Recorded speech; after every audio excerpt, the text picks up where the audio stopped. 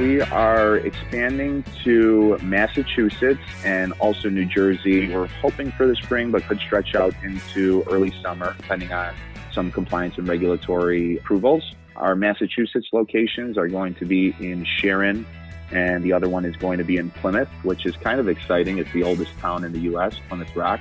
And then the other is Elizabeth, New Jersey. From MJ Bulls Media, it's the Raising Cannabis Capital Show.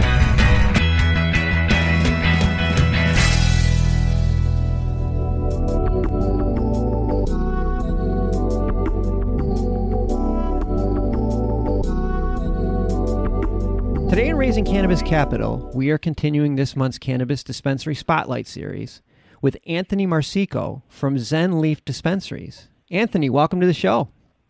Hey, thanks for having me. Excited to be on.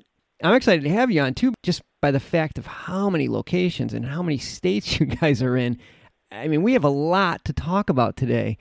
I'm going to make sure we touch on everything. So let's just start at the beginning. Where did you guys start? Yeah, the first Zen Leaf was in Nevada. It's a Las Vegas location circa 2016, and that's where Zen Leaf was kind of created. And quickly expanded to other markets, primarily through licensing agreements. I think that was just testament to the brand that we created and kind of the quality of service that we provide. So talk about the licensing agreements. How does that work? So in most markets, we look for strategic partnerships, local partners who have licenses, who are engaged in operations, and we offer assistance through our brands with respect to the way we operate, education, knowledge, customer service, bring all of those aspects to these emerging markets. So similar to like a franchise, but maybe not at the same level of structure. Is that the way it works? Yeah, not exactly a franchise. I think what we're providing more is just our brand and our brand values to specific markets. And, you know, with the compliance and the expansion that we're seeing across the country, there's a lot of startups that are looking for experienced individuals with respect to operations. And we get reached out to all the time how we can help them with their boots on the ground and kind of the team that they've assembled to really just go after and be successful in the cannabis market. Well, especially when you're going for a license and they know they have you in their corner walking them through the process. Somebody with the type of experience that the team at Zen Leaf has, it's got to be a huge benefit. Yeah, for sure. I think one of the biggest things that we see as an obstacle is compliance. When people see the front side of a dispensary, they don't realize everything that's going in on the back end with respect to supply chain, ordering, badging process, hiring. And really, you know, what we pride ourselves on at Zen Leaf is, you know, education. So the training of these employees and all of the branded materials that we can not only offer staff with respect to training, but the customers that are walking through our doors. It's really important and really speaks to the roots of who we are. Yeah, and I think all that's important, especially when you make the type of investment that you need to make to get into the industry today. You don't want to make a mistake on the compliance side. I'm sure that gives dispensary owners a nice peace of mind to know that the people that they're working with have some experience and understand that arena. You guys have grown to, I think I read on the website, 11 locations so far? Yeah, so we're in 6 states. We're in Nevada, Oklahoma, Illinois, Michigan. We have 3 stores in Maryland, 1 in Ohio, and then we just recently expanded to Puerto Rico, which was kind of exciting and a little change of pace. That's great. So Puerto Rico, that's interesting.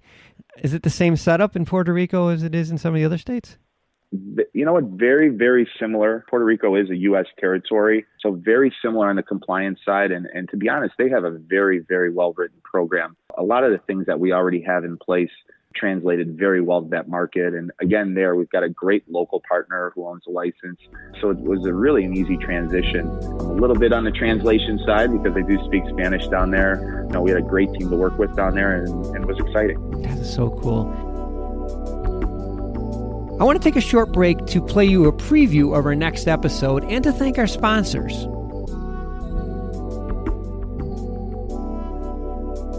Our view was that the retail market in California is critical. The retail market in LA County is a huge part of that. We've got in LA County 40% of the population of California in one county.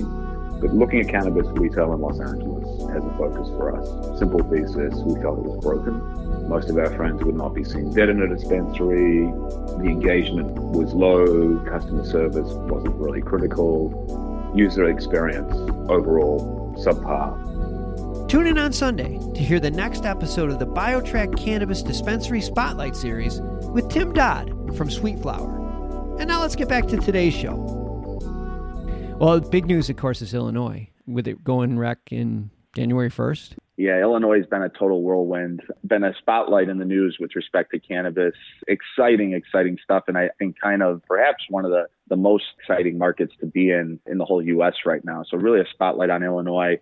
The turnout and the reception from Illinois residents, and I should say also patients, has been important. We've seen long lines, seen recreational stores running out of products from day to day, but it's been really nice to work with the cultivators here, working on making sure that consumers do have products that they need, and also priority to the medical patients, which was the backbone of the Illinois industry, and really making sure that they're serviced first and prioritized. And Illinois did a great job of writing that legislation to be sure that the medical patient base is prioritized, and then we're working through to adult use.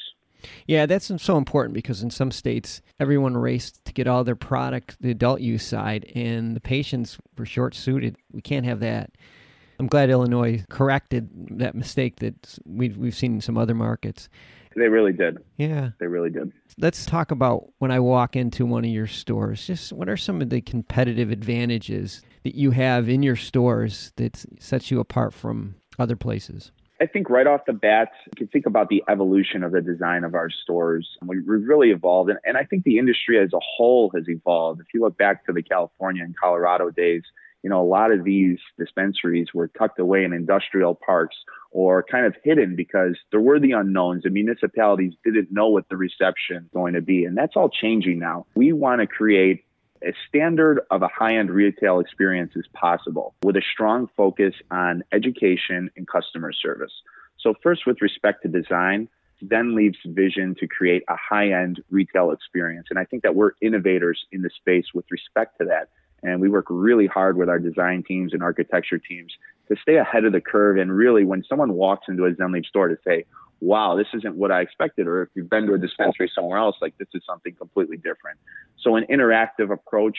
We have online ordering systems as well as kiosk ordering systems that help not only streamline the ordering process, but also give information to the customers on different product lines, cannabinoids, terpenes.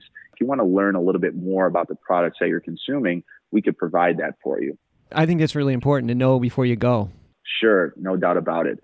And then once you're really in the store, a well-trained staff that is really educated and can really communicate that education over to the consumers. We really, really pride ourselves on education and customer service. And I kind of always been of the belief that if you know what you're talking about and you can do it with a smile, you're going to win. Yeah. So it's doing business the right way. And we're treating this just like any other business. We're just selling something a little bit different. And a lot of times, especially in the new markets, these are people that have no idea what to expect when they walk in. They have this predisposed idea of what to expect. So when they walk into your stores, it's not an uncomfortable situation for these people to be in. And I think that makes a world of difference. For sure. And, that's something, especially in the medical markets, all of our patients have to fill out a new patient intake form. And right on there, we ask them to kind of gauge their cannabis knowledge. And we service everyone from someone who has never tried cannabis, doesn't know anything about it, and is just seeking some sort of relief from a qualifying condition, all the way up to a cannabis connoisseur, as we like to call them. So we need to make sure that our staff is educated enough to speak to both of those customer bases and everyone in between. So it's really important, exactly like you said, that first and foremost, anyone who walks in our doors is going to feel comfortable. I think that's so important. And you're not just for your company, but for the entire industry. If you do it right, you set a good example for the entire industry. Let's talk about your expansion plans.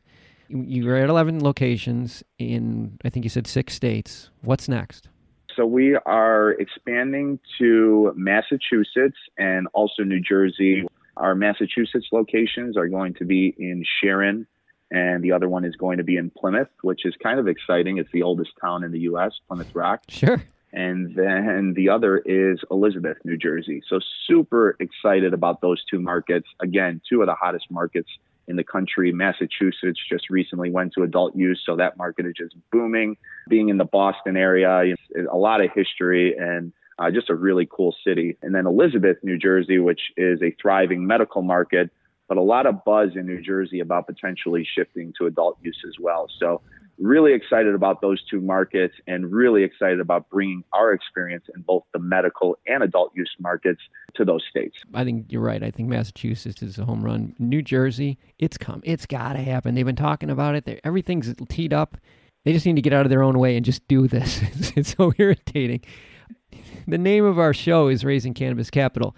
I'm not sure. Are you guys going to raise capital? Are you currently raising capital? You know what? I think at Zenleaf, we're not really looking to raise capital at this time. We're focusing on our brand and just expanding our brand. Not to say that there won't be opportunities to invest later on, but I think we're just expanding our core business at the current point. Well, when you do, you'll need to make sure you come back on the show. Sure, Dad. We'll get right back on here and we'll be having a different conversation. That's for sure. Well, we've been speaking with Anthony Marsico from Zenleaf Dispensaries, and you can find all their information in the show notes. We're also on at mjbulls.com. Anthony, great talking to you today. Super exciting what you guys are doing. Good luck. Dan, thanks so much, and come back anytime. Let me know.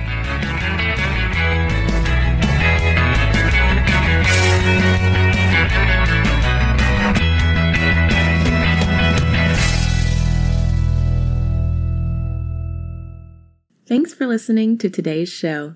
To check out more great cannabis podcasts, go to podconnects.com. Here's a preview of one of our other shows. Cannabis Health Radio is a podcast about stories from people around the world who have used cannabis to deal with serious ailments, many of them life-threatening. My name is Ian Jessup. My co-host Corey Yelland is no stranger to the devastating emotional impact faced by so many people receiving a death sentence diagnosis from a doctor. Told she only had months to live with anal canal cancer, Corey researched and immediately began using cannabis oil to eliminate her cancer and has been cancer-free for more than a decade.